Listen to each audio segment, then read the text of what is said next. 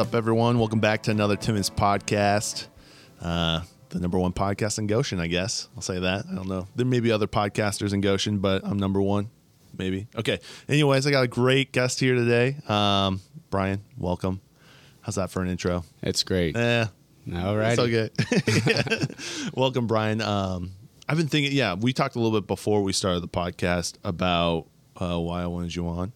Yeah. And, maybe I'll just kind of reiterate that real quick. And then I'd love to know, we'll get into that. But so you and I have been going to church for a little while, and I heard your story, and that's when I first thought about it. But the other day, this week, I was meeting with a mutual friend of ours, and he mentioned your name, and I just was like, man, I need to get Brian on the podcast. Yeah. And so here we are. It's exciting. Yeah. So tell everyone, just do a quick intro about who you are, where you're from. Well, my name's Brian Frye. I primarily grew up here in Goshen, Indiana. Spent 2 or 3 years living in Elkhart. I had the privilege of traveling around a little bit through my 20s, 30s. Got to live overseas, and now I'm back here, and it seems to be home. It's where I keep drawing back to, so yeah. The promised land. Mm-hmm. Right? Yep. Yeah. No, that's so. I didn't know you grew up here. That's interesting. Yeah, mostly. Were you born in Goshen? No, I was born in a small town in Michigan called Alma. And there's a little college up there. It's Scotland, USA. So everybody from Alma is descendants of the Scottish. And really? we have a big Highland festival. And really? I was born there. I lived there until probably 7 or 8. And then we moved down here to Goshen for economic reasons. There's just no work up there. And So your parents do RV stuff then? They originally did. I mean, my dad bounced back and forth between masonry, that was a family trade. Okay. And then obviously RV work whenever things were slow or Yeah. That's wild. So you're like straight Scottish descendant? No. Scotch Irish, some Native American, but primarily 60% Scottish, 40% Irish, and enough Native, I guess, to claim I'm Native. I don't know where that comes in there, but that's what I was told, so I'll buy it. Yeah, we'll take it for sure. That's awesome, dude. Yeah. That's wild. So that's my parents moved here too because of economic reasons. Mm-hmm. I think that's what draws a lot of people to go, which is interesting. Yeah. It's like I never really thought about Goshen living in it, but then when you leave, it's like, there's things happening here. Oh yeah, that's one of the only things that really keep me here now, honestly, is like I've lived other places, but just the economy's solid. I mean, when you live in other places and like even other countries, they're like, what? You don't have a degree in this or that? How do you survive? And I was like, well, where I'm from, you just go get a job. Right. I mean, you can go make $1,000 a week or whatever. Right. With an 8th grade education. No big deal. So it's kind of a unique place in the world, I think. Has been. It's different. Mm-hmm. Yeah. No, that's cool. Well, and I'm trying to think when I first met you. You started coming to church a couple of years, maybe 3 or 4 years ago. Or no, maybe 2 years ago. Yeah, maybe 2. Was it after COVID? Gosh, my memory's horrible, especially short term. I know I was like dabbling my foot in considering coming. I was kind of visiting churches. I really liked Mission 72. Yeah. But, I was just struggling a lot with the whole church thing. I mean, I was down with Jesus, never stopped being down with Jesus, but, I just had some issues. And so eventually you guys won me over with your love, I guess. I kept coming in, and eventually I stayed about a year ago, I think. Okay. Yeah. So that makes sense. Yeah. That's the church thing is interesting. Like, there's a lot of hurt there. I was talking to a buddy recently, and he was telling me just kind of, it feels like the church just likes to chew people up, spit them out. That's tough. Yeah. It's very tough. It can, and it's interesting. I mean, considering I felt like I came to the faith outside of the church, so I wouldn't say that the church to me was later on add-on, because I definitely integrated, but you're right. I mean, sometimes we try to kill our wounded, somebody is struggling or wrestling with something, or you don't understand the direction they're taking in life, and instead of coming out there to reach and pull them back in non-judgmentally, you just say, oh, well, they're in sin, let's just turn a blind eye and let them... Or talk about them. Right. Yeah. Yeah. Don't help them out. Just tell everyone about how messed up they are. That's, Right. Yeah, that's tough. So- Now, you don't want to. I also want to rip on the church, but I feel like a lot of people have had that experience. Yeah. Yeah. And I mean, and we are the church, so We are. ultimately we just have to make sure that we're not the ones doing that. Or if we see somebody wounded, say, hey, let's try to pick them up and love them. Yeah. So you were not going anywhere before Mission 72? I was bouncing a little bit, trying to find my home because I felt like deep down inside of my heart I should be part of an assembly. Yeah. I mean, I don't really feel like there's a lot of necessarily verses in the Bible that say go without a church or anything, but there's the Hebrews 10:25 where it says, not forsaking the gathering of yourselves together all the more as you see the day approaching. And it's kind of like the day's approaching, so we definitely ought to be together. And the church is the bride of Christ, and we have a greater fullness in union together, than we have of Him individually. Some Ephesians 2:22 stuff, if you want to look that up. I totally. Yeah, there's something about having a good community around you, especially as things are getting rough. It's like I do appreciate our church body because of the fact there's a good community. Oh, absolutely. And it feels like there's this added grace. That's what I kind of try to explain to some people who don't want to go to church or be part of the community is I really do feel like an added grace on my life. Like whenever I meet together and, and worship, and I'm actually, there's involvement and sharing of life with other believers. It's just like I wouldn't say it's easier to walk with the Lord, but it is easier to walk with the Lord. It's hard to do it alone. We're not meant to be islands unto ourselves. And right. So, yeah. Well, one of the things I appreciate about you, I at least I'm observing of you, is you're very evangelistic in a way. Well, you've brought people to church, your outreach. I've just seen you as someone who connects with a lot of different people, and you're very like, hey, come along with me to church. No judgment, no worries. We're here together. That's at least what I've seen. And that's cool. That's a really cool thing to have. And people seem to go with you. Yeah.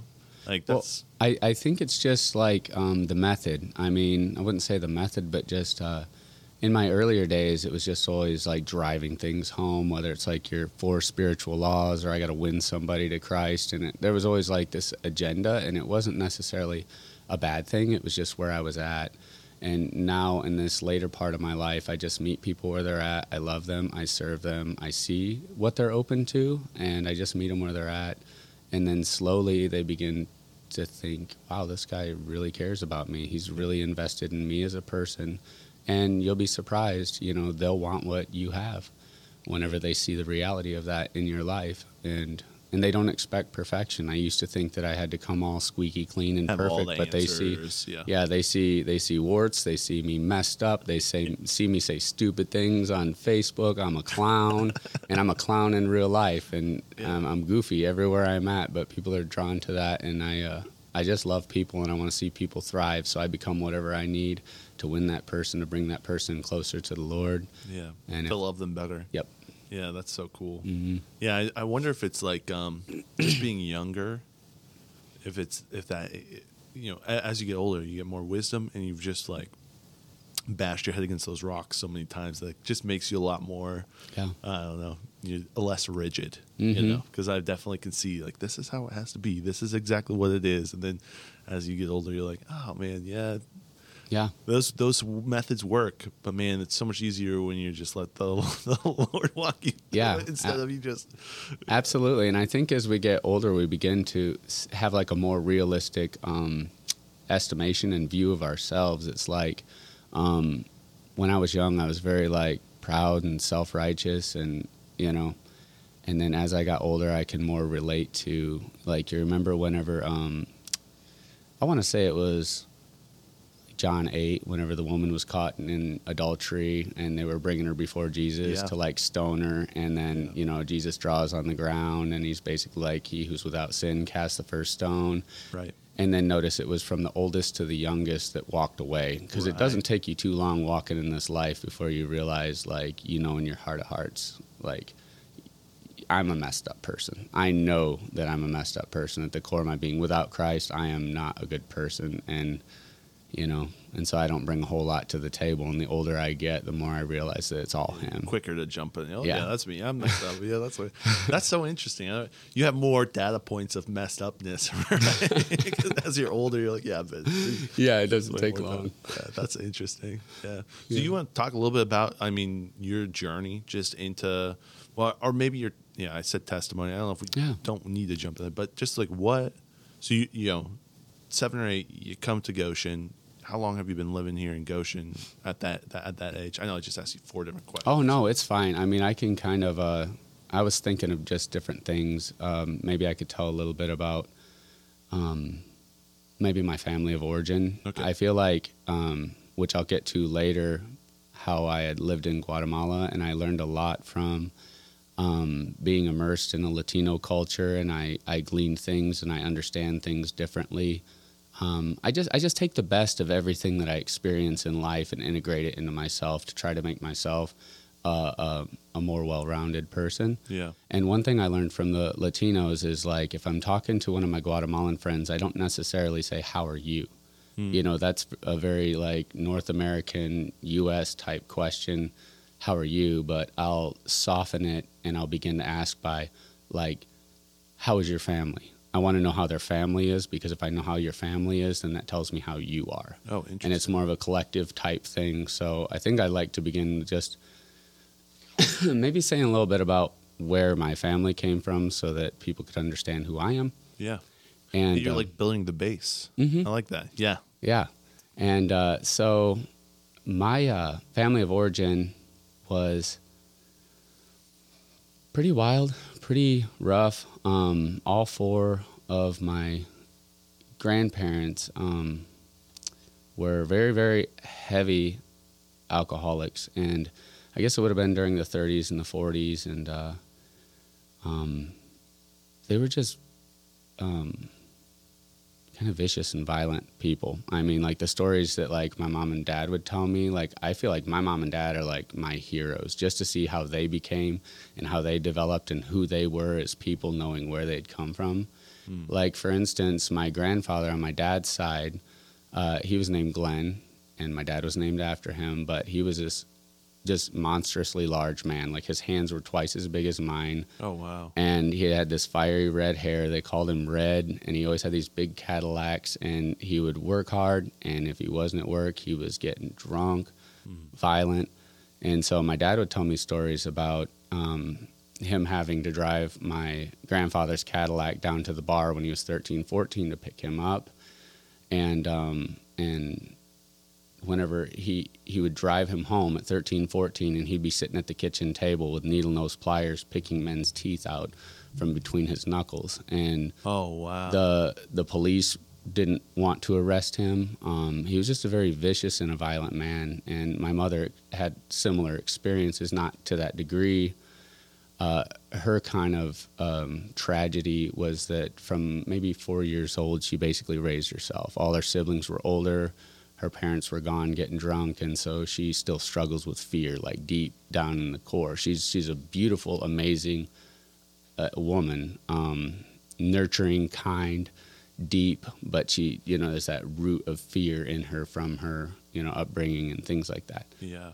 But neither of my parents resorted to any kind of violence or anything with me growing up. I saw my dad, you know, smash 1 or 2 people, but that was out of self-defense. He was not violent around us or anything like that. And so he probably saw that and was like, I'm going to shield my kids. So, and that's how life is. It's a pendulum. If you're raised in one way, then sometimes you go to another extreme rather than finding the balance. And so, not saying there's a balance to violence, but but anyway, so it was kind of, that was just, you smash them halfway. Yeah, yeah, exactly. Just so yeah, that was just kind of that. So my father didn't have any kind of background in the church. I mean, his grandmother was like, you know, just loved the Lord. And then my great-grandmother on my mom's side was Catholic, but she loved the Lord, like feeding hobos by the train tracks. And she was just a saint of a woman. I knew both of my great-grandmothers, and they were both saints. Yeah. The one smelled like, her house smelled like cookies all the time, and she was just kind. And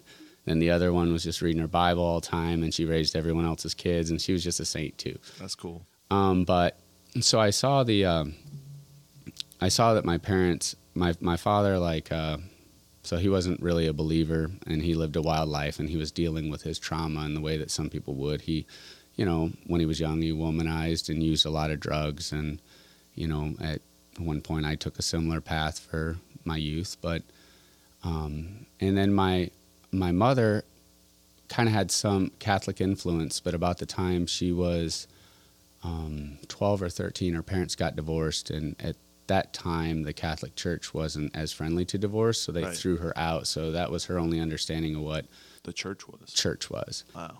But surprisingly, as a little kid, I remember my mom praying with me. She read me some, picture Bible stories and stuff, but there was no, they didn't take us to church. There wasn't anything really, like that. Yeah. They would throw us on a blue bus if it drove by the house and we wanted to go to church. So it's not that I never had any exposure, but it was just very limited. Yeah. And I hadn't seen that walked out before me. So something that I'd like to say where things pivoted and changed was kind of strange was, before I say that, sorry.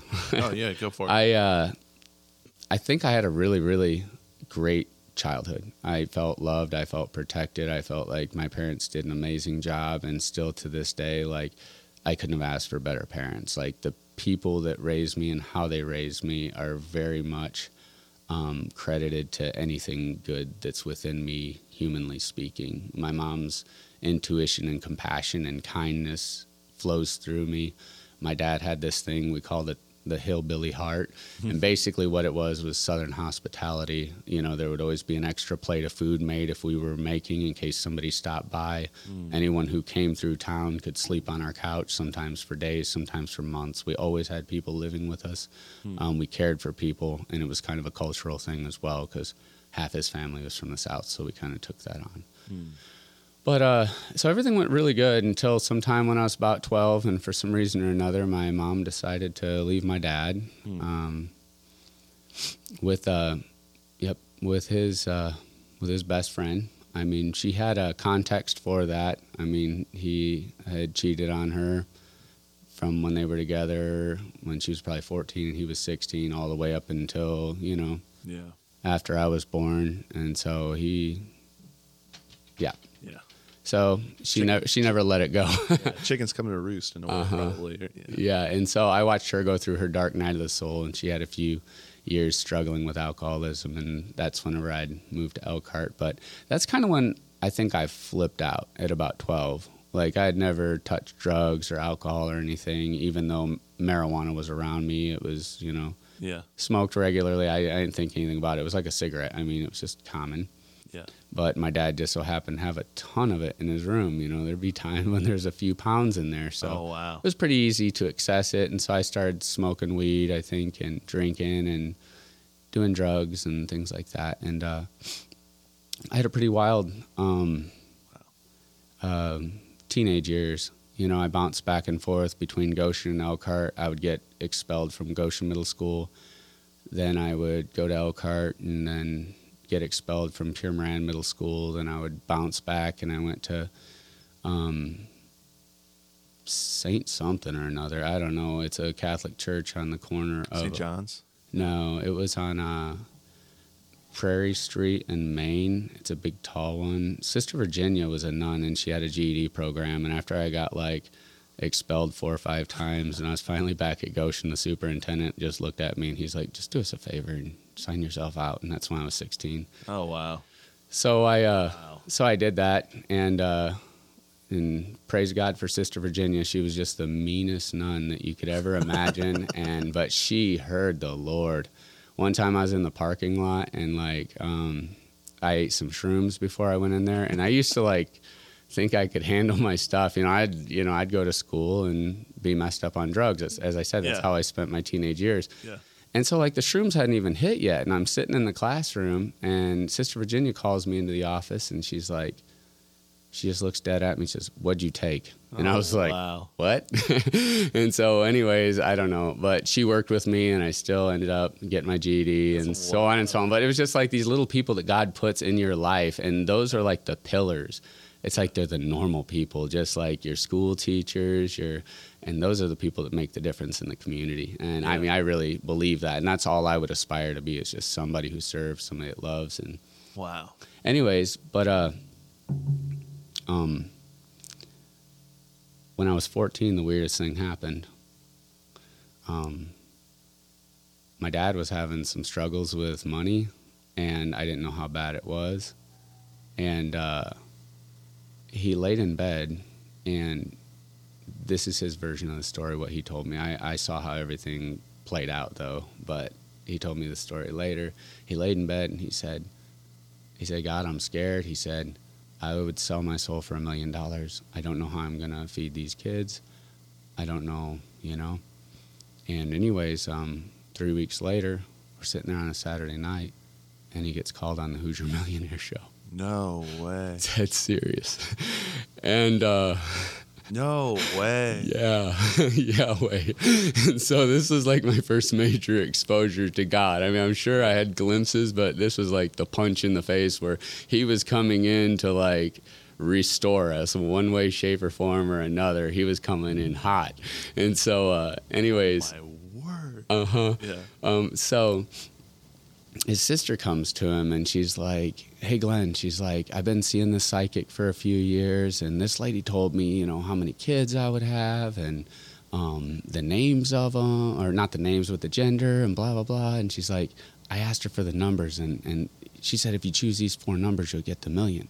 And so my dad took this piece of paper, and the Hoosier Millionaire had him pick up a car, this red Cadillac that he had actually been secretly lusting after, because you remember his dad always had Cadillacs, and so he wanted this car. And anyways, they told him drive it down there to Indy, come on the show, and you know, you never know, maybe you'll hit it lucky. And so he's got these 4 numbers in his hand, and he's in the hotel room the night before the show, and I wasn't there with him, but I imagine he was pissing on himself in fear, because I mean, this would be terrifying. And so he cries out to God, and he says, God, he's like, I'm scared. I'm scared. And he said God spoke to him, and he said that I'm going to give you 4 numbers, and you're going to choose those. You're going to go home, and you're going to serve me for the rest of your life. Wow. Yeah. And so he crumpled up the numbers from his sister, and he chose those 4 numbers, and sure enough, he got $4,000 or something like that, and that was about as low as you could get. And he went home, and he was just Jesus this and Jesus that, and all like his like buddies growing up and people he would get high with and all this, like was like, oh my gosh, your dad's gone nuts. And I was like, yeah, he has gone nuts. I was like, I thought he went nuts. I didn't know Jesus. You know, I continued on my path for a few more years, but that was just something that, you know, it was God invading like my family line. Yeah. And even though I thought he went nuts, because I wasn't really a believer, I was in darkness, I was doing my own thing, I was dealing with my own whatever. And yeah, so that was a pretty big moment. And he did. He walked with the Lord until he died. I mean, he ran well.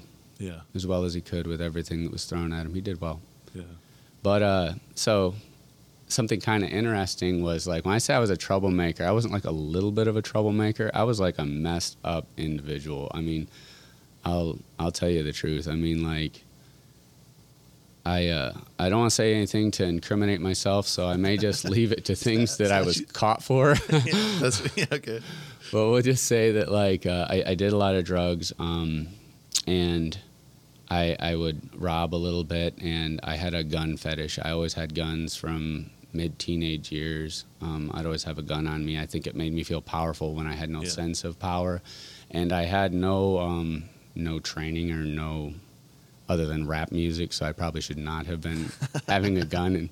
But, you know, hold it this way, right? That's where I was at. And so anyways, I got when I was 16 years old, I actually got caught for burglarizing a couple homes.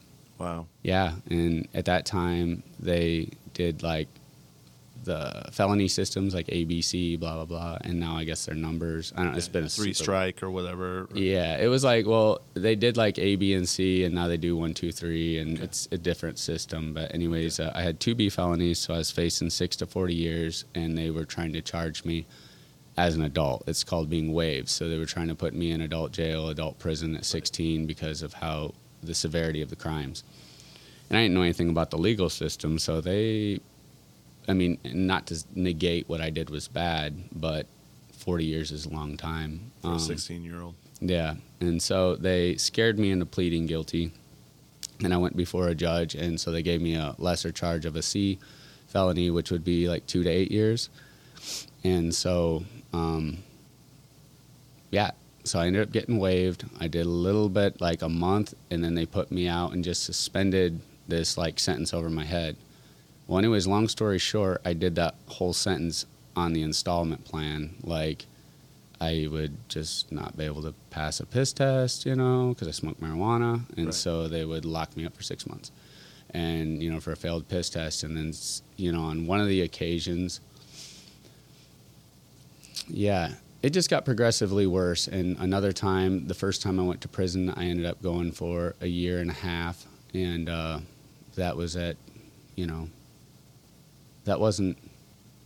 obviously it wasn't enough because I didn't stop and I still had things hanging over my head. But this is embarrassing even to say, but within 3 months of me getting released my first time in prison, like I had this ankle bracelet thing on because I still had like 2.5+ years hanging over my head, and I was on home detention, and I was allowed to go to church or whatever, and that was my excuse to leave. But so I said I was going to church. I took my mom's car, and anyways, I went and picked up some prescription medicines, some painkillers, and I had a case of beer and was driving around, and had a car full of young people, my friends in there, and cops tried to pull us over, and we were at a red light and traffic's just going across, and I basically said, oh, hell no, and I just punched the gas. Wow. And just went on a little high-speed chase, just a few blocks away, and once I knew that they weren't following me because the way I was driving, I just jumped out, booked it on foot, and all of a sudden it dawned on me what I had done. Like, that was my mom's car, this is where I'm at. Yeah, you have the bracelet. I have the bracelet. I had been on the run before, and it's not a fun life. It increased my drug use and things like that, and it was killing me. The drugs were killing me. My lifestyle was killing me. My foolishness was killing me. And so I just turned myself around, and I went, and I ended up going to Westville for a longer sentence, and it was there that God got a hold of me. It was I just started looking around, and it was like it was a revolving door. I was starting to see the same people come in and out, and I said, this is my life. This is my future. This is my reality. And then, and so when I was sitting there in a cell, I was alone, and I said, God, if you're like really real, I mean like real, and you reveal yourself to me, like I'll do anything that you say.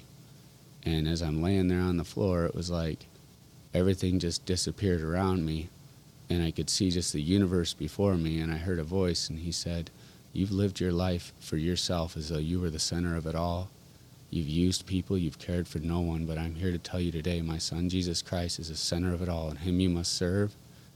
And I got up off of the floor, and my heart was changed, and I began to love, and he began the process of teaching me.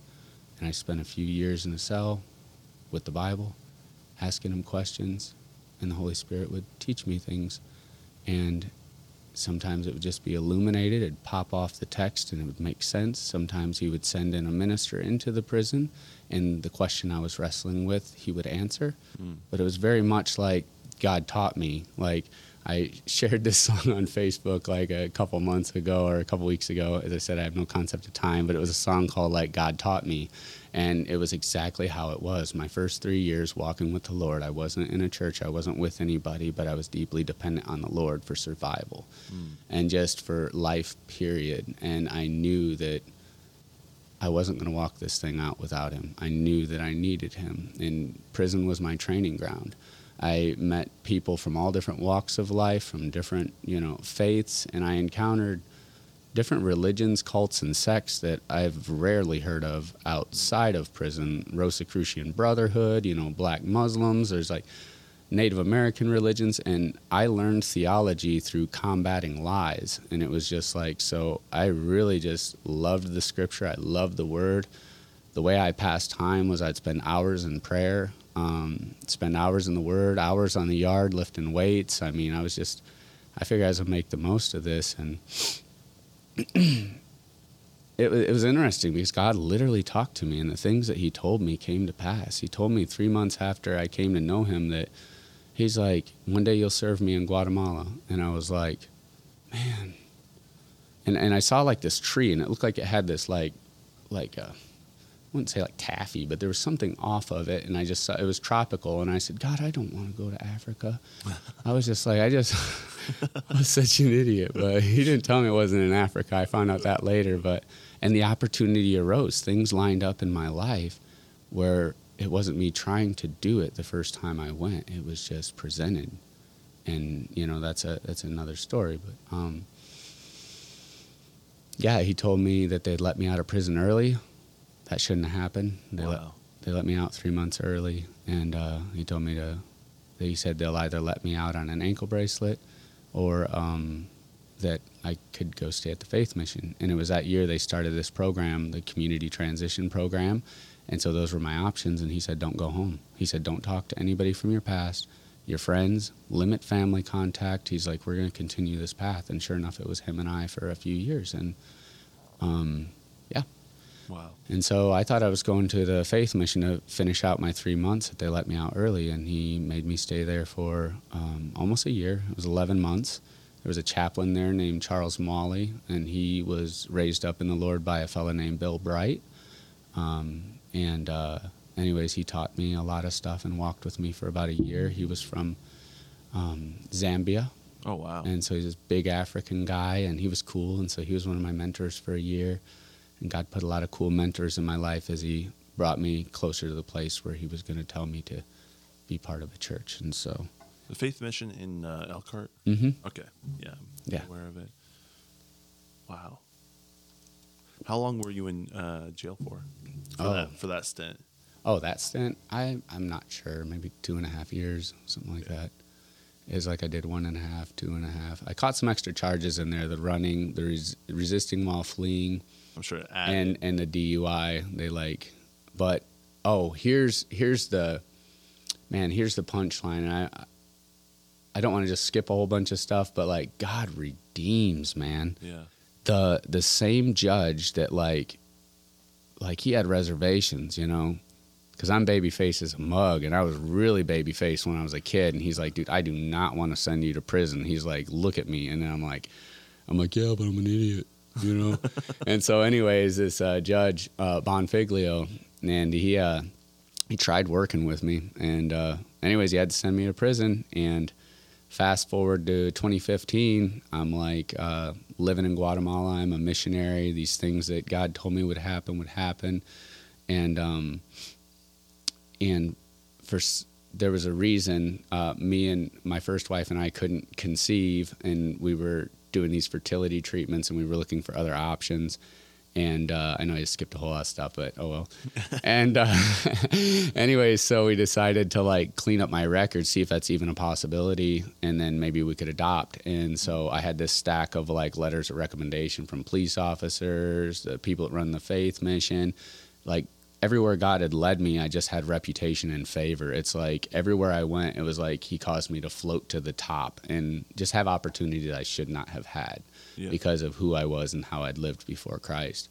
And anyway, so I stood before Judge Bonfiglio, and anyways, he was just shocked to see me. And the prosecutor stands up, and he's like, yeah, but Mr. Frye has been a menace to society, and he doesn't deserve another chance. And Bonfiglio is like, okay, that's enough. He tells him to sit down, and he's like, Mr. Frye, you are the exact reason that we have these loopholes in the law, and we will gladly expunge and wipe out your record and this and that. And I can't remember the court terminology. I just remember feeling pure joy and knowing that it had nothing Oh. to do with me and everything to do with God. Yeah. And it's like, no matter what we're going through, like, he does restore the years that the locust devoured. And like, even these generational curses and the things that we walk through and the shadows and stuff from our family and past, he can redeem all things if we just trust him with everything. And that's all he wants. And I don't know. Wow, that's so cool. Yeah, and so that was really dope. Yeah, that's so sweet. You have to have that feeling of just like almost being wiped. It was a wipe clean. Yeah. God did that. Mm-hmm. Wow. And there was lots of little things like that, but Did you go back to your family after Faith Mission? no, I went out and I kind of lived on my own. I transitioned. I went to a church called Living Faith, and I really got involved there. And at one point in time, the youth pastor or somebody was asking me to get involved in like this discipleship Bible training, but it was super intense. It was called Connections, and it's basically like a residential 9-month thing where you eat, sleep, breathe Jesus, and you're constantly challenged. It's like military. I mean, like... Was that out of state somewhere? No, it was right there on campus, and but you did travel as part of it. And for instance, so I didn't want to do it, but God told me to do it. Like, I told him no when he brought that up, and then like I went home and I was spending time with the Lord, and he's like, "What if that's what I want you to do?" And I said, "Well, that's what I'll do," because I was already enrolled, like just taking gen eds at like Ivy Tech, and I thought I'm going to seminary because I knew there's nothing else in my life that I wanted to do than like serve God, like with everything. I've ever since coming to know him, I've had zero interest in anything else. Like I barely have hobbies. I mean, and I need to branch out, but I've like found deep satisfaction in just seeking his face. And so anyways, he told me to do that training, and as part of it, they come in one day and they bring this list of countries, and they're like, okay, so you're going to figure out how to raise money and how to get there, and just we'll have somebody meet you when you arrive in your country, but basically this is a challenging assignment. Figure out how to get there. And so they'd have a list of like 10, 15 countries or whatever on here. And before the list came to me, I already knew which one was on. Yeah. And so... Africa. Africa, exactly. And so Guatemala was number 3, and I went down there for a month and had just a time of my life, and it was powerful, and, you know, and yeah. And that was pretty cool. And yeah. The reason why I asked if you went back to your family is I've talked to this guy before, and not a similar story, but something like that where he got wrapped up in stuff, and he said the hardest thing, he's away from his family because the hardest thing is the life that he had. To leave it, he's good, and then when he comes back, it's so easy to get caught right back up into it. So I didn't know if that was maybe one of the reasons why God had... Well, yes and no. I had to learn a different way of thinking and a different way of carrying myself than maybe what my family of origin had to offer me. And it's not that they were bad people at all, but they loved me, but their understanding of love might not have had to do with correction. Like, if I wanted to do anything I wanted to do, they would not stop me. I mean, they would be disappointed. I would hurt my mom by my choices, but they couldn't stop me. I was wild, and I would do whatever, and so that was just our kind of understanding, so I had to go and be disciplined by God, if that makes sense. Yeah. So they weren't bad people or anything. That was the best parent that you can have is God. Oh, yeah. Yeah, he was a great father. And that's what he told me early on. He's just like, you know, I discipline those that I love. It's like, your dad did the best he knew how, but I'm a great father. And it's like, and he disciplined me. God disciplined the crap out of me. I don't know how else to say it, but yeah. You know, you're a son. Yeah. Hebrews 11, yeah. 12. 12, yeah. I got in trouble as a kid, and my mom took away all my video games. And she said, you can play video games once you memorize Hebrews 12 and recite it back to me. So I had that. I can't say it word for word for now, but I remember a lot of those, you know, illegitimate sons. You know, so that was my punishment. That's good. I got in so much. I forget what I did. Maybe I played I woke up really early because I wanted to play video games before anyone was awake, and I just played for I knew I had to turn it off and then pretend I was back asleep, but I didn't. And then my mom wakes up, she's like, "What are you doing?" I'm like, "Oh, nothing." And I didn't lie. She's like, I'm like, "I got up at 3 to play before you guys got up or what." So, anyways, That's funny. It was not good. It was something like that. Maybe it was something else, but yeah, it's. He does discipline us. Yeah. And that's how we know we're sons. That's how we know. That's how we know he cares. Which is so reverse of what you should think. You're like, I should just be loved because I'm a son. Yeah. He does that too. But it's that's interesting. He loves us by doing what's good for us rather than what we would want. And so, yeah. But so holistic too. In the time, in the middle of it, you're like, man, this sucks. And then to be like, oh, I'm so glad I went through that suck. Yeah. How long were you in Guatemala for? Just 3 months, or were you in there? For I went one time for 1 month, and then I went another time. I had maybe 2 or 3 years later. Fast forward, I had gotten married. I had met somebody. I thought that it was the person I would always be with, and we had a good thing going on. And I guess that's in short version, but I was married, and we went there for 3 or 6 months, 3 months, I think, to test out the waters because we knew we were supposed to be there. And then maybe a year after that, we went down there to live full time, and we stayed there for, I think, 5 years. Wow. Yeah. What was that like? Oh, it was amazing. I mean, challenging, but amazing. Yeah. When we started this whole story, you talked a little bit about how cleaning those good aspects from being in Guatemala. What are some things that you now perceive the world differently because of that? Just like you said, I'm going to ask about your family before. What were some of that stuff that maybe God highlighted or has just added flavor to your life with because of that experience? Wow. Well, I don't take myself so seriously anymore.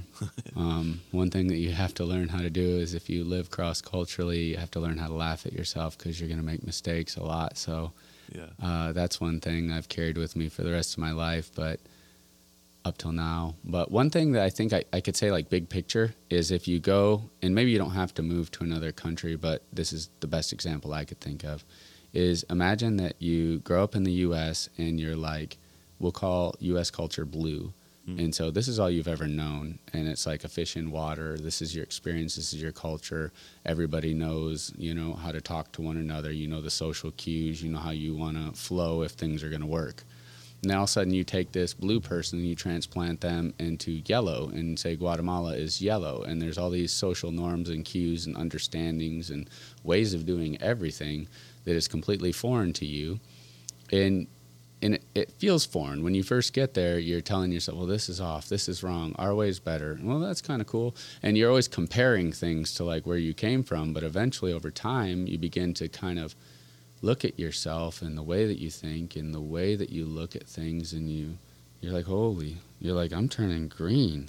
You're like, I really don't I'm not Guatemalan. I don't fully belong here. But I've adopted these ways of thinking and the ways of seeing the world that wouldn't make sense in the U.S. So you never feel fully at home in Guatemala, and then when you come back to the U.S., it's you've absorbed things that make you not the same, and so you never fit in back home either. Reverse culture shock can be worse than the original culture shock. You have this thing when you travel overseas, it's just kind of how I was describing earlier, that you're always comparing things, and you're this doesn't make sense, and things will make you angry, whether it's waiting 7 hours in traffic because the infrastructure doesn't work, or it takes you 2.5 hours to pay your internet bill, and you got to go to 3 different desks, and you're like, where's the efficiency? And then after being there for 2 years, you say, oh, they're just supplying jobs for people. There ain't no industry here, so they give 3 people a job to do one person's, or whatever may be the reason. I can't say that that's necessarily the reason, but it works that way for them.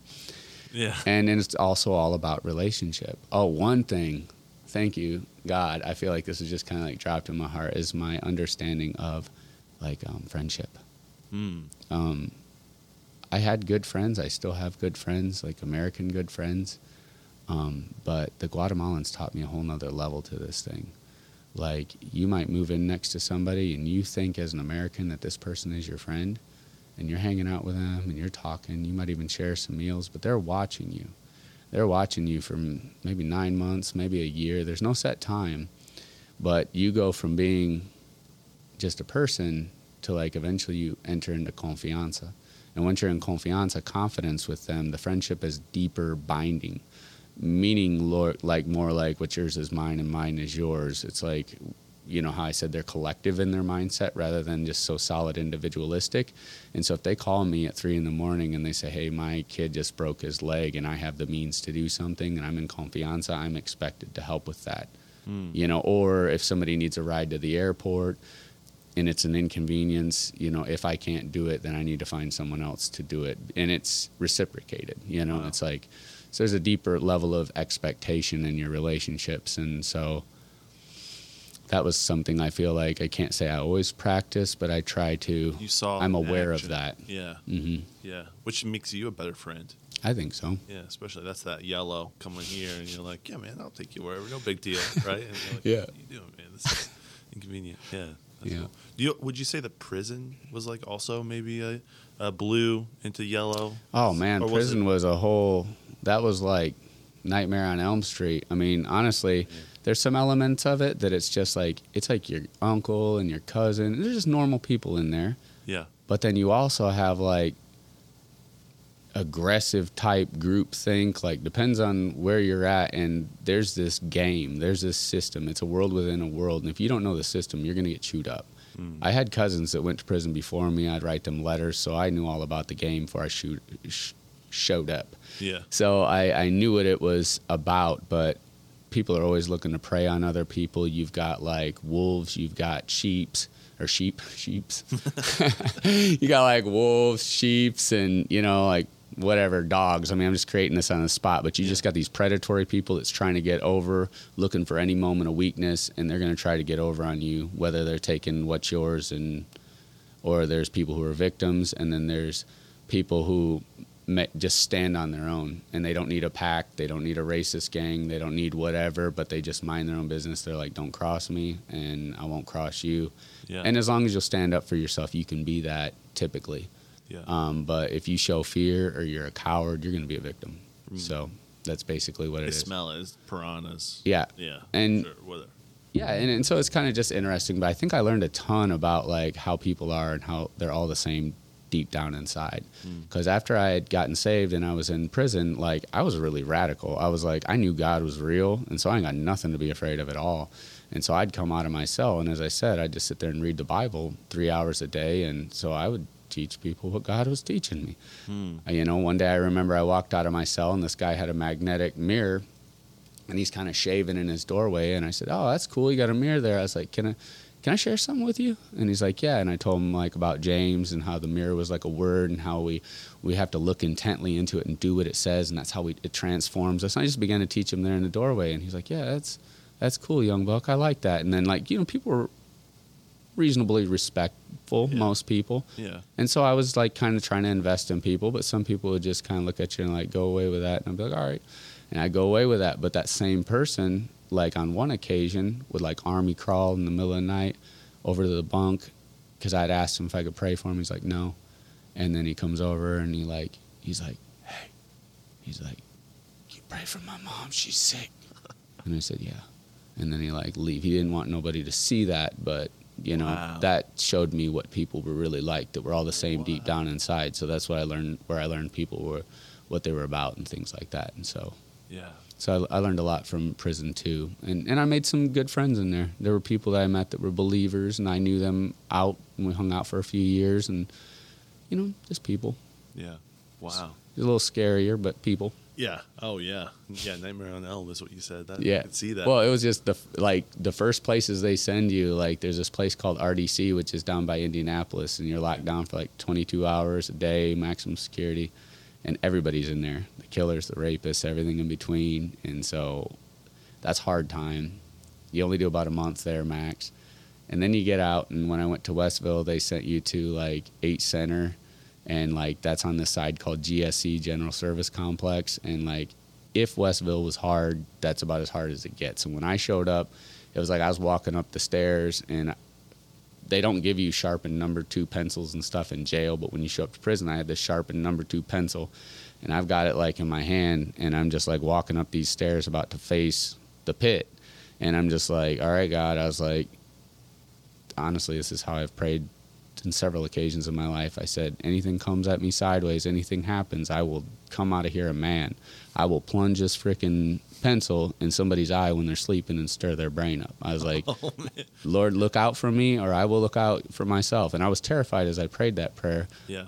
And he protected me. It never came at me. It was like Daniel in the lion's den. I weighed probably 130 pounds when I went in there. Wow. I gained 50 to 55 pounds, and I swelled up to what I could.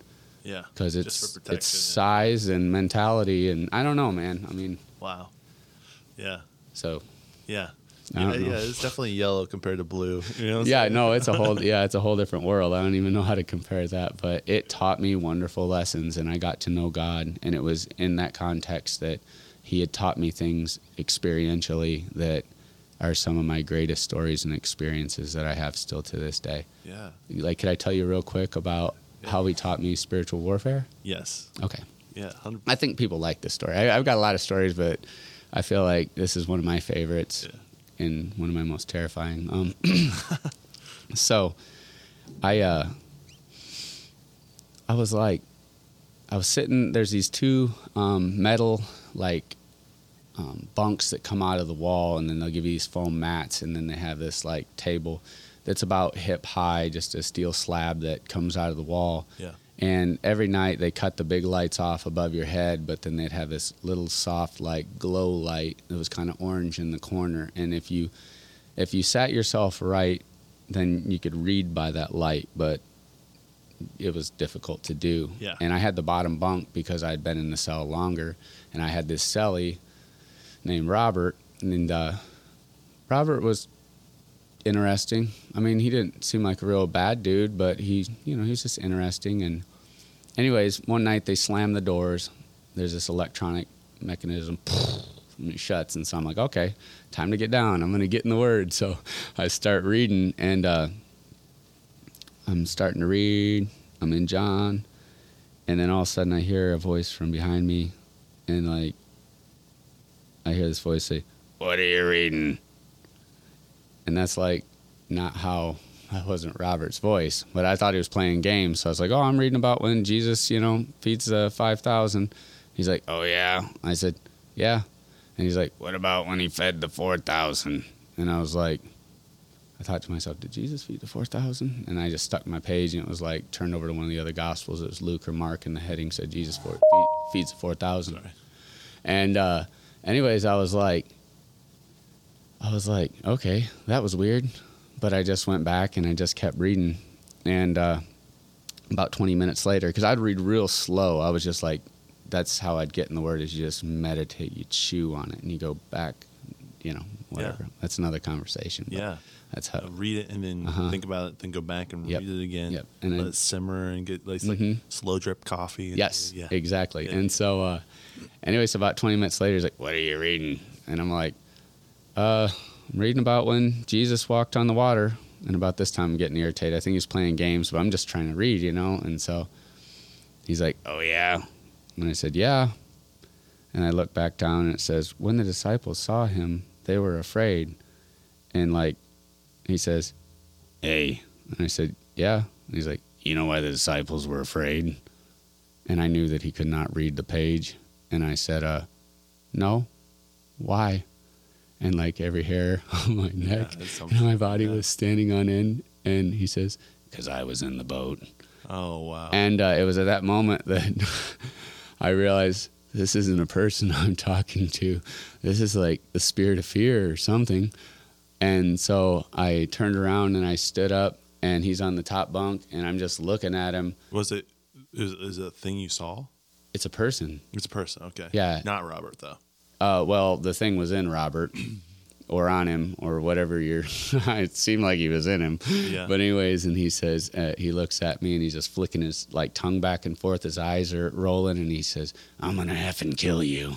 Time to die, or something like that. And then I'm like, holy crap. In my head, I'm pissing my pants in fear.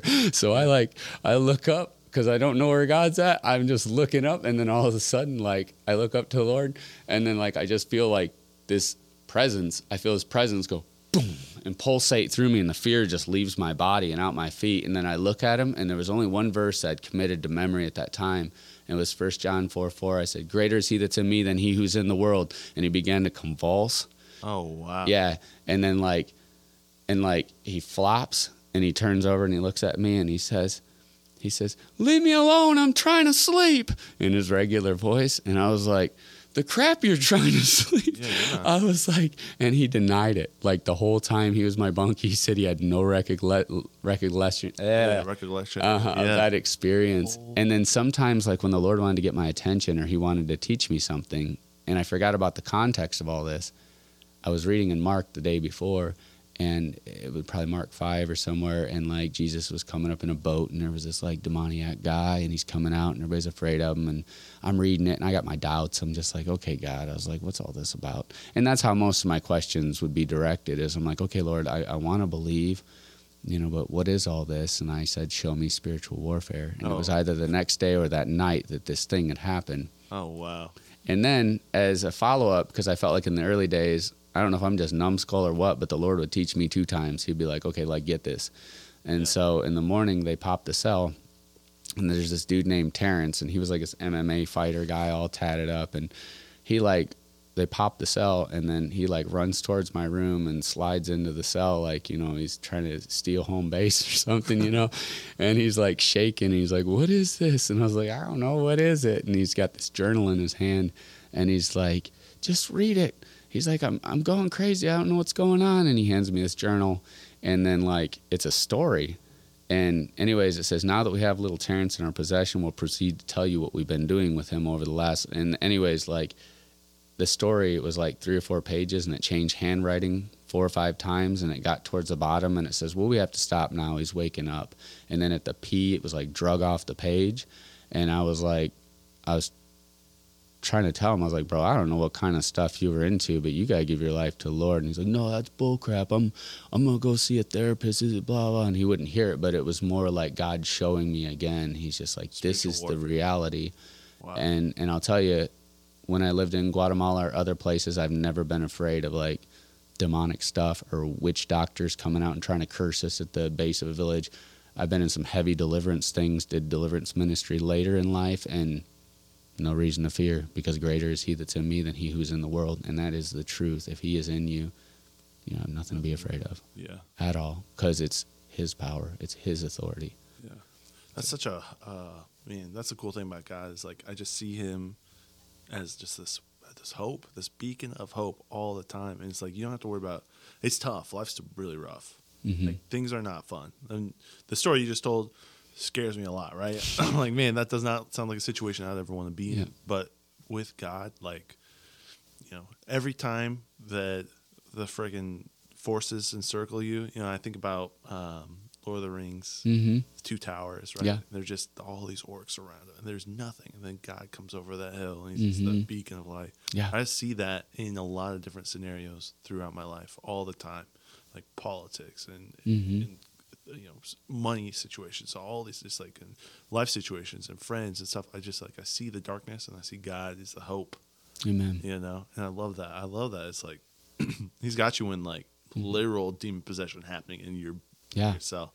That's wild. That is and I can totally relate. I mean, I even feel like what he's teaching me now is kind of like, at least from the last few weeks, is kind of like when he says, fret not or do not worry. He's actually teaching me how to, like, live that out, and just know that even if I don't see the evidence of how this is going to play out, I can really trust him. And that sounds like some elementary stuff.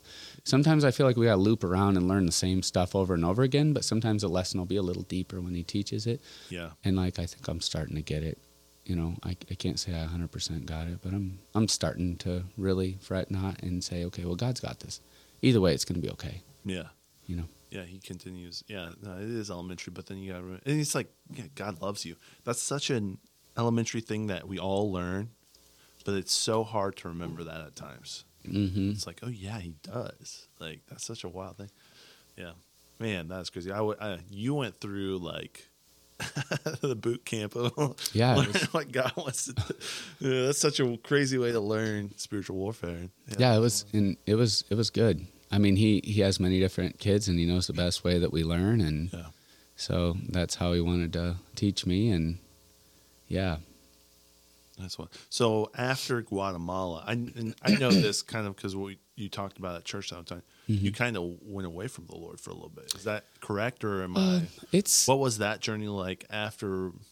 Because you're coming to Mission 72. You're like, I'm not been at the church for a little bit. Mm-hmm. You're just going through, and that's what life is. These cyclical seasons of. Well, it was really, honestly, it's kind of hard to explain, and I'm just coming out of this season and trying to, I wouldn't say try to make sense of it, because I've just accepted it for what it was. But I was living in Guatemala, like, as a missionary. I'd been involved in a few different projects. I was finally kind of completing or fulfilling some of the personal desires I had. I had started an English school there. One of my goals was, I felt like, even though I was called to Guatemala, it was kind of overly evangelized. And so I wanted to encourage my supporters to pour that money into fast church growth areas. So I was trying to figure out how to establish us there, financially, and both through a ministry through that. So I started an English school, and everything was starting to look like, if it was going to be successful, it was about to really be successful. I mean, in my eyes, very small, nothing. But I was starting an English school in a slum community. I came up with, I think there's nothing new under the sun, but I felt like I came up with this like justice sliding scale, like where the wealthy were paying, based on their family, and then middle class, and most of them were poor, but they had to pay something because they wouldn't have buy-in. And so it was pretty cool. So I was doing all that, and then I didn't realize that there was elements of my heart and my life that were not where God wanted them to be. And so God did not cause things to happen, but he uses all things that happen. And so when I felt like I was at the height of everything, I felt like I was good at what I did, and I wasn't so dependent on the Lord. I wasn't expecting him to lead, but yet I would tell, I'd be like, okay, this is what we do next. It's kind of common sense. And so, Lord, bless this, type of thing. And I didn't realize how bad that was until he took it away, and I was asking him to make sense of things later. But what had happened was one of my best friends from like growing up, he got off of drugs, and then he relapsed, and then he died. But before that happened, I talked to him over Skype or video call or whatever, and we talked about the Lord. And we never told each other that we loved each other, but we told each other we loved each other. We were super close. I mean, he was like a brother to me. I mean, we grew up together. It's hard to just say in words how much this guy meant to me. And anyways, so he made a mistake. He OD'd. He died. And so I was trying to like recover from that. But it hurt me so bad, I was like in my room for like 2 days. I wouldn't even come out. It was just broken. It just hurt me. And a couple weeks later, I had to take a trip up to the north and work with some church planting stuff. And whenever I'd come back, there was just a bombshell kind of dropped on me, the worst possible thing that anyone could imagine. And just deep betrayal. It was like, somebody really close just betrayed me, and they did it with somebody I led to the Lord that was a kid, and it shattered my identity completely. And I had like 9 or 10 young people, I call them young people, but probably like 18 to 27 living with me. I was discipling them. I was doing this connection school thing that I had been taught in, that I led in the U.S. and that I had also been through, and it was that military thing that was super intense. And anyways, they had never like even seen me like angry. Like whenever I was like walking with the Lord, I really, really tried to walk it out. When the scripture talks about being blameless, I tried You couldn't pin something externally on me. I mean, I even had freaking clear play DVD players when I was super Christian. One time I tried watching Borat on it, and I got like 10 minutes.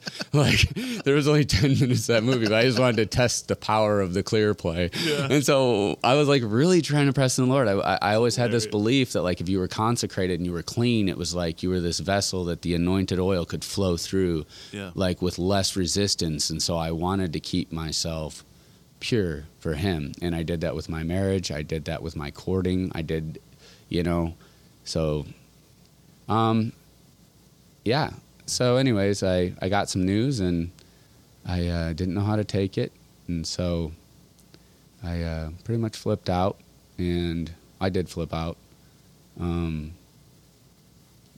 The one dude's brother that I guess like it, it was, I went downstairs and he's standing there, and I just saw red.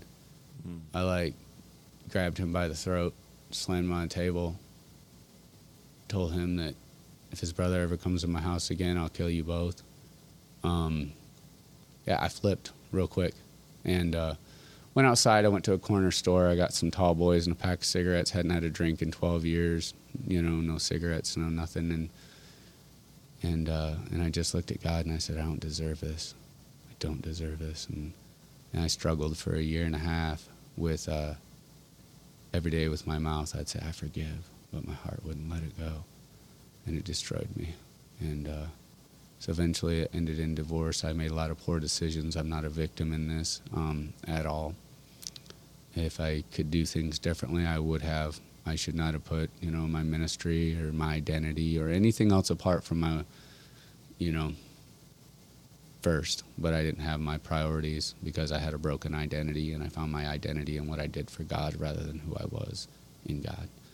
And so that's something that the Lord had to take everything away. And he even warned me. He said, if you don't quit, because I was closet drinking. I'd be preaching during the day and closet drinking, at night. And then eventually I just said, I can't do this anymore. And I walked away, and I ended in a divorce. And I went back up to Michigan, and I lived for a while. And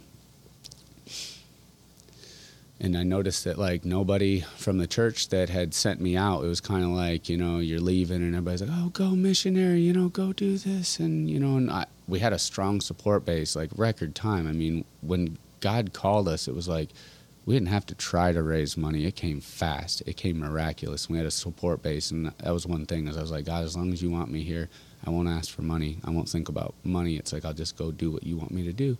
And sure enough, didn't have to wrestle with that. Always had more than enough. It wasn't a struggle.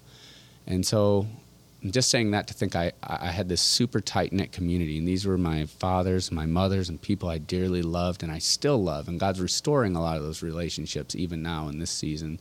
And a dozen or so never left, but I felt so alone during that time.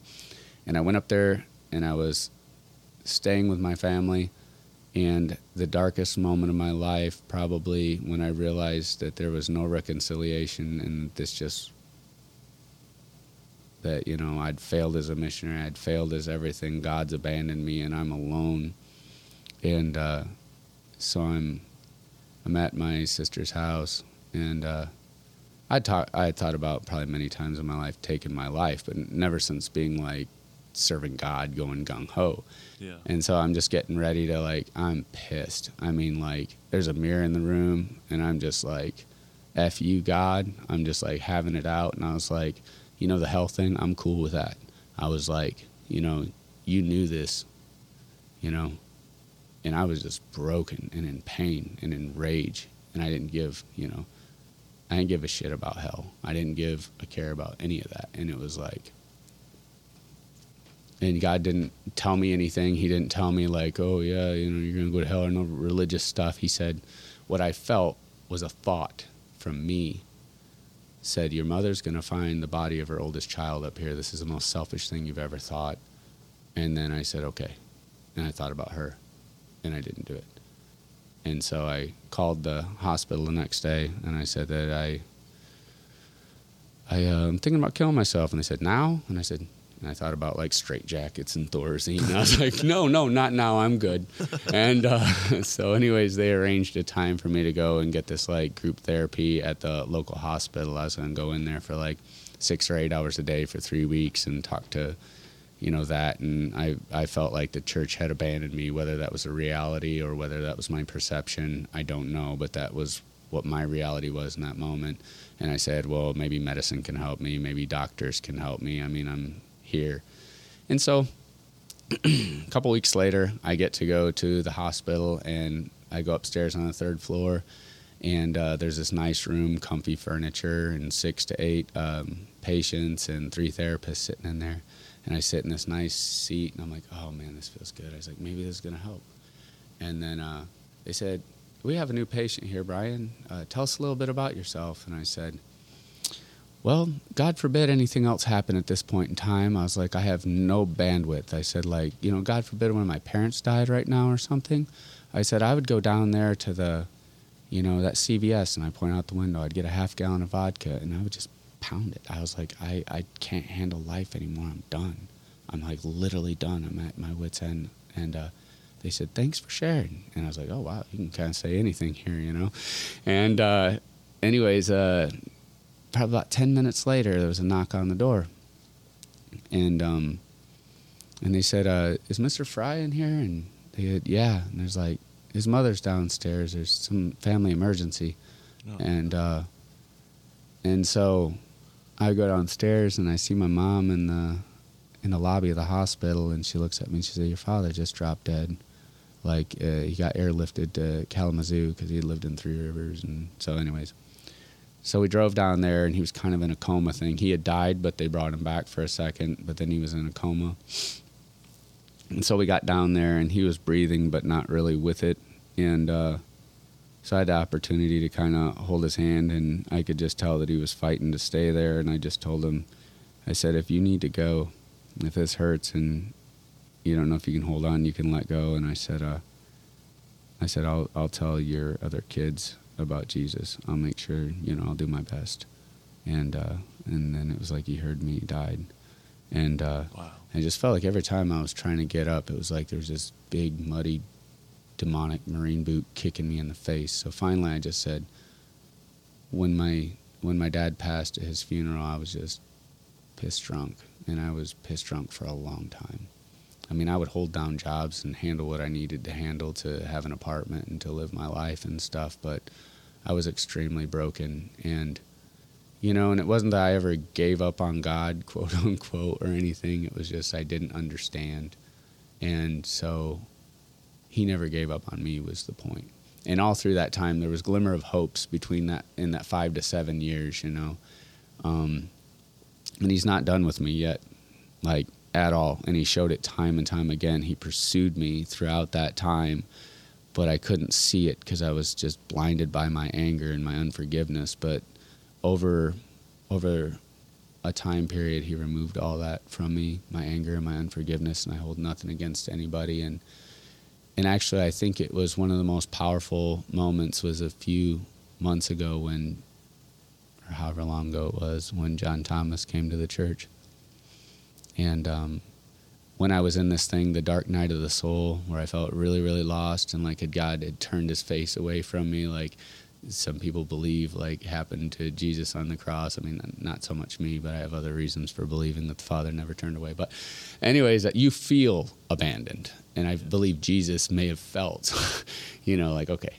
But anyways, I'm not comparing myself to Jesus at all. I'm saying this is actually probably a very normal thing for people who like follow the Lord, that there's a stripping. Many of us get a dark night of the soul. Many of us get a dark night of the spirit. And I can't go into it too much because I don't fully understand it all, but I've lived through some of it. Yeah. And it almost killed me. But what it did was it destroyed my ego. It destroyed my anger. It destroyed my pride. And when those things start to get removed, then the Lord, I'm believing there's a greater seabed for usefulness for him. And but anyways, I hope I'm not taking too long. No, dude, this is taking all the time you want, man. This is... Okay, as I say, I got like one more story, I think. Yeah. But I got questions too. So that's the other thing. But yeah, no, go tell your story. So there was a young lady who came and stayed with us. I don't know, maybe 3 years into our ministry, and her name was Shannon. And anyway, she was from Wisconsin, and she was just hardcore Catholic, but she loved Jesus as much as anybody I've ever known.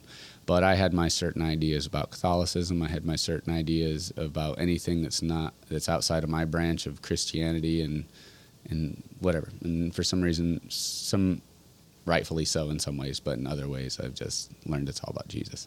Yeah. And so anyways, so Shannon came and stayed with us for maybe 9 months or so, and we really took care of her. We really loved her. She was like a younger sister, and I remember a turning point in my friendship with her, because she was much younger.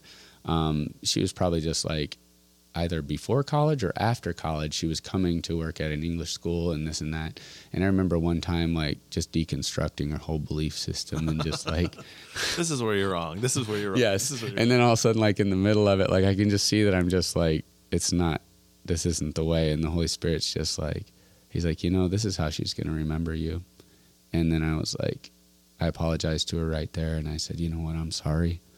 And then I would walk her to Mass, because it's a dangerous country, a couple blocks, and I'd walk her to Mass every day, and I respected her faith. And anyway, she ended up being a really good friend of mine, and through my darkest hour, she just hits me up out of the blue. She would write me like these handwritten letters a few times and just try to encourage me, and she's just a classy person, just a really cool individual. And she said, me and my parents think you need a retreat. And I was like, okay. And she's like, would you be open to doing that? And I said, yeah, sure. And so her parents, which I never knew were super rich, but they're super rich, they paid for me to go to this place that was like only like the high ups of like Opus Dei go to. And so it was like a monastery, and I show up there, and like she's there and some of her friends, and they're kind of working in the kitchen, but it's just this intense environment. You're not just supposed to be mingling with it's Lectio Divina and all of whatever the liturgical practices, and I call it Christian calisthenics, and so all that's going on. Up, down, and I was kind of familiar with it, so I tried playing the game for a few minutes, but I was like, and so like on the second day, I told like the director of the place, I said, I'm not from a liturgical tradition. I don't really know what's going on. And then he looked shocked, like I was like infiltrating the ranks or something, because these are like the high up people in this thing. Yeah. And then I just started sharing more, and he could hear my brokenness. And he said, yeah, son. He's like, the last thing you need is Catholicism or any other religion. He's like, but I think there might be something that we have for you. And he took me into this library, and there were all these like dusty books and stuff. And we were walking through the library. And he says, this is a little too radical for the Catholics. They wouldn't usually read it, but I think it'll be something that you could find enjoyment in. And he pulled off this book, like Return of the Prodigal might have been the title. It was by Henry Nouwen, and he pulled it off the shelf. And I'd never been exposed to any of Nouwen's writings nor knew who he was. But he said, you can read this book, you can go and do their stuff, you can walk around the campus, you can sit in your room, you can eat the food. Just enjoy yourself. Stay, do whatever ministers to you in this time. And so I took the book. I went back to my room. I opened it. And the cover is like Rembrandt's painting of the prodigal son. And that's kind of what the book's about. But it goes deeper, and there's a whole message in it that, like, I began reading it, and it's just pure illumination. It's like God speaking to my heart. He's ministering to the deepest places of my identity, where it's been broken, and what it should be and how it could be, and how I'm not the only one. But we always swing between like these two equally broken identities of like the self-righteous religious one and then like the broken son who knows that he needs God. But sometimes we begin at that place of brokenness, and we come home, and then we take things for granted, and we begin to become something else, which is equally prodigal. And it's just that self-righteous thing. And then but ultimately the goal is to become like the Father. You break the cycle, and you become like the Father, and you love the broken, and you love the self-righteous equally. And it's, yeah. But anyway, so that's the context for John Thomas comes to speak. maybe 6 or 9 months. 10 years ago. 10 years ago. Yeah. And anyway, so I come into the back, and I wasn't sure. I just knew John Thomas was related to Kyle somehow, and I met some of Kyle's crew, and, they're just cool people. So I was like, okay. And anyways, so I'm getting ready to take a seat in the back, and then as I'm sitting down, like, I hear the Lord say, "I've got something for you." And I was like, cool, and as I'm sitting back there, I'm looking at John Thomas, and he's up front, and he kind of looks like he doesn't know what way to go. He's like, he even says, I have 2 different messages, and I'm not sure which one is for today. I'm not sure what I'm supposed to share. And then he pauses, and he goes, "Oh yeah, that's it." And then he kind of like just goes, and he preaches the message, like, in a nutshell of what I had read in that book, like dang near like verbatim, the same types of ideas. And it's not a fully new idea. There's, Timothy Keller wrote a book on the prodigal, and it's very similar to Henry Nouwen's work. And then that message from John Thomas, which was beautiful, but it's that message. And that wasn't what kicked me in the face. I guess that's a way I could say it. But it was when he got towards the end of the message, like, I couldn't really hear or pay attention because I was so overwhelmed by the fact that God saw me. He saw me when I was in that place, and he saw me where I was at now, and there was just so much brokenness still in me, but he still loved me somehow in ways that I can't wrap my mind around.